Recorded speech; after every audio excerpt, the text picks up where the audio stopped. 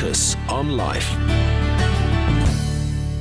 Hello, welcome to Lucas on Life. I'm Jeff Lucas. This is Premier Christian Radio. This week, we're thinking about being nice, something that's really important. Here we still are in lockdown, the word coronavirus constantly filling our heads. I read just recently that there were 20 million mentions of corona just in one day on social media, right at the beginning of the virus. Who knows how many mentions these days?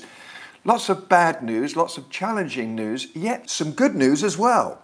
100-year-old Captain Tom, now Colonel Tom, who didn't only raise millions for charity, but when interviewed repeatedly on the telly, was warm and kind and nice with it. An amazing man. And as we've been outside on Thursdays clapping for NHS carers, as we've heard news of millions of people volunteering to help in their communities, the power of niceness, maybe kindness is a better word, has been coming to the fore. So many people saying that they're noticing their neighbours like never before, ironic in a time of lockdown.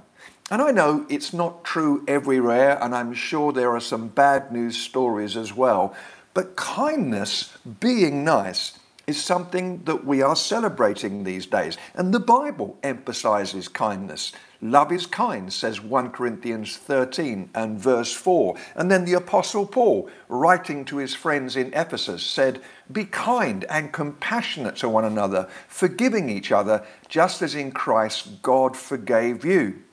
Colossians 3:12, "Therefore, as God's chosen people, holy and dearly loved, clothe yourselves with compassion, kindness, humility, gentleness, and patience." One of the most beautiful words in the Old Testament is the word hesed, which is translated loving kindness. Being kind, being nice is arresting. It turns people's heads. It makes a difference. And it's something that we can all do. J.R. Miller says, "There have been meetings of only a moment which have left impressions for life, for eternity." No one can understand that mysterious thing we call influence, yet every one of us continually exerts influence, either to heal, to bless, to leave marks of beauty, or to wound, to hurt, to poison, to stain other lives. Being nice. Let's choose that way today.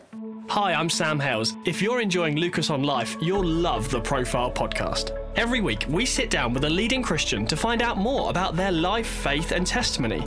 Here's Joyce Mayer. Anything that we give up for God, He gives it back to us multiplied so many, many times over. I encourage anybody to make whatever sacrifices they need to be in the perfect will of God, because there's no better place to be. Listen to the full interview with Joyce Mayer now on the Profile podcast. Just search for The Profile wherever you get your podcasts from, or visit premierchristianradio.com/The Profile. I'm Jeff Lucas. This is Premier Christian Radio. We're thinking about the power of kindness, being nice. And I've got two examples, one positive, one negative, that really illustrate the point, both of them from experiences in airports. Airports, frankly, they're not my favourite places, which is unfortunate because historically at least, I've spent a lot of time in them. I don't mind flying so much, even though some in-flight food is surely created by demonised chefs. But unlike the excited newbie traveller, the thrilled 10-year-old, or even that pencil-toting soul who goes plane spotting, I'm no longer joyous when I step inside a terminal. Airports are usually emotional black holes. Admittedly, there are some happy folk to be seen, although some of them have smiles fueled by quaffing lager with their airport breakfast, a habit that is surely prohibited in Leviticus. I'm joking, don't try and look it up. But most people in airports are there simply because they want to be somewhere else. But during that particular trip through an airport, the sun really came out in Denver Terminal A, and all because of a lady that Kay and I spotted. We first saw her on the swaying transit train that propelled us towards our gate area. Standing next to a nervous-looking family, she greeted them, all smiles, and wished them a happy flight. Stood behind us when we boarded an escalator, she smiled and joked with a rather sullen-looking chap there too. And then, to our complete surprise, she lined up for the same flight as us, which was strange because Denver Airport has over 1,600 flights every day. Then, as she boarded, she profusely thanked the gate agent. She was kind. We took off. I popped a peanut in my mouth, helpful salty provision for the dehydrating conditions of flying, and pondered her kindness. It was then that I felt a nudge, perhaps from God. If I could find her once we had landed, I should encourage her. My mind immediately recoiled at that notion. The lady might not welcome an approach from a random chap. My well-meaning intentions could end up as an episode of stranger danger.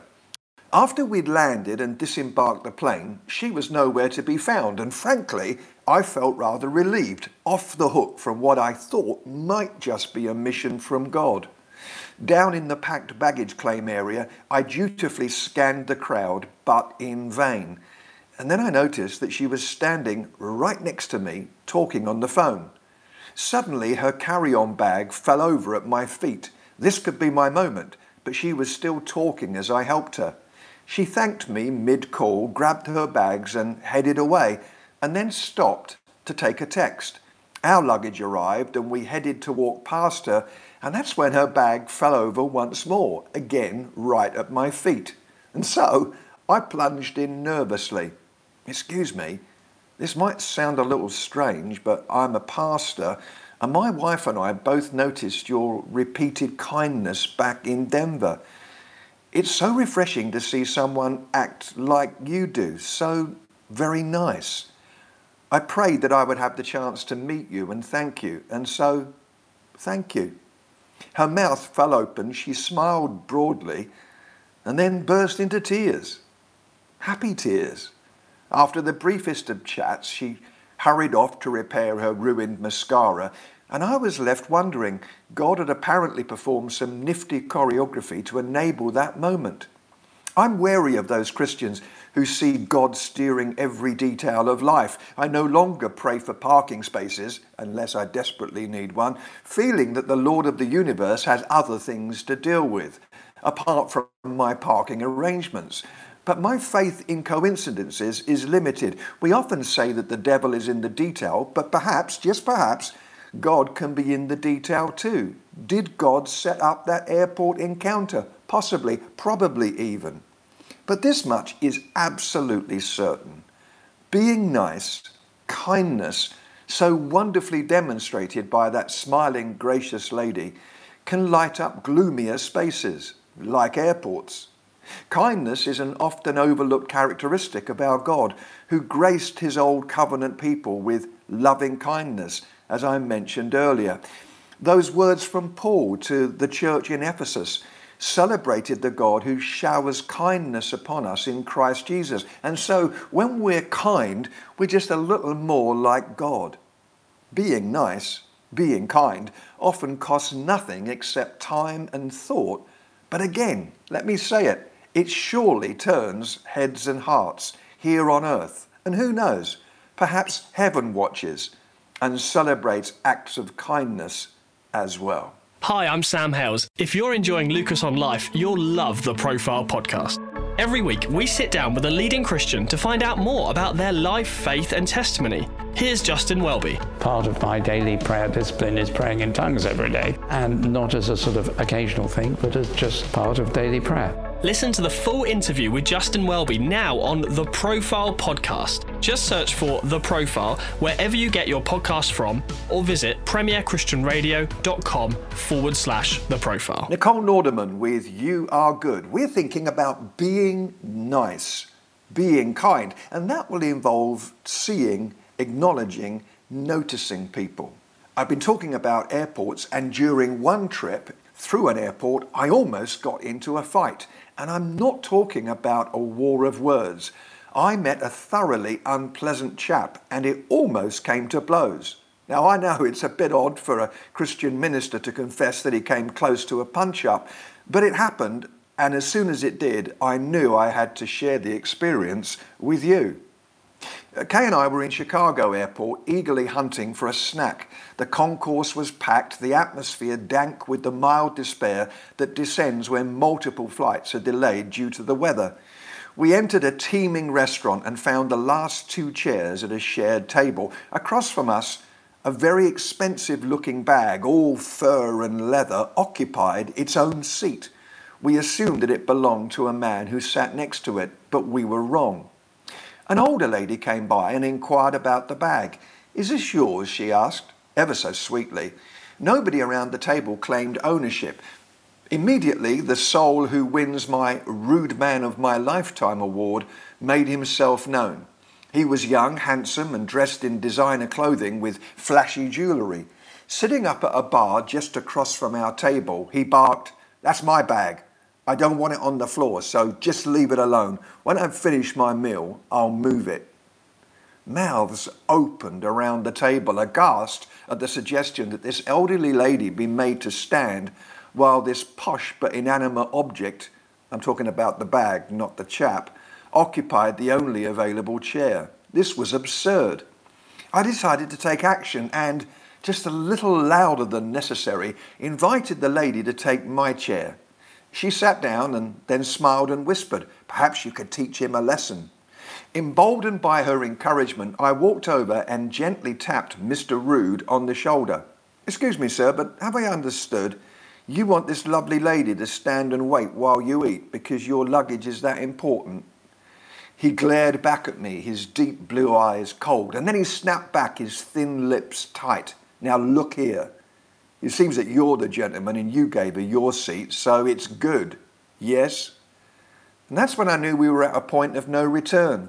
His icy stare made his message clear. "Just say one more word and I'm going to hit you." I decided to say not one more word for a number of reasons, which include A, me being allergic to pain, B, it's awkward when ministers get into an airport fight and then are arrested, and C, I felt like my job had been done anyway. I'd made my point. Back at the table, we chatted happily with the older lady. Eventually, the young bag-obsessed blue-eyed chap stopped by to pick up his priceless luggage, and with a rude parting shot, he headed out to catch his flight. I was incensed and spent the rest of the day internally fuming about his staggering gift of arrogance, his lack of kindness. He just wasn't nice. Our flight was delayed further, and I even wandered around the airport hoping to see him, to pursue our chat a little. Providentially, perhaps, I didn't find him. But then I started thinking, which can be dangerous. Obviously, his attitude was somewhat extreme, but I wondered how often I am just like him. In that moment, he failed to see a person, that lady, who needed a chair, and therefore he just wasn't nice. And we can do the same thing, especially if we deal with people a lot. The busy doctor in the casualty ward is told that there's a broken arm in cubicle 6 rather than recently widowed Mr. Jones, who is desperate for the briefest warm chat. The shop assistant yawns, indifferent to the customer who has become just another commodity, and the pastor looks out over the congregation, seeing a crowd, recording Sunday morning attendance numbers and offering figures, not noticing real flesh and blood people with hopes and dreams and needs and heartaches. The hunched figure wrapped in a thin sleeping bag in that doorway becomes a homelessness statistic rather than a person with a name and a story. The great Jewish theologian Martin Buber spoke of our dangerous temptation to treat people as objects rather than subjects. All around us today are people, unique, needy, hopeful, hopeless, fascinating people. Yes, they're socially distant, but they're there. Let's notice them. Let's be kind. Just this week, the BBC on their website put out some hints towards kindness, about being charitable, not necessarily parting with hard-earned money. Rohita, age 16, donating tins of food to her local food bank. Ben, age 14, creating a website that helps people in his area get food and prescriptions delivered by local volunteers. Being creative, like Saffron, age 16, making face masks, giving them to the NHS workers who so desperately needs them. Karis, who has cerebral palsy, is a full-time wheelchair user, absolutely loves making art. So she's made a card for an elderly person in a care home who's feeling a bit lonely. Let's be creative. Let's be thoughtful. Let's be nice. Lucas on Life.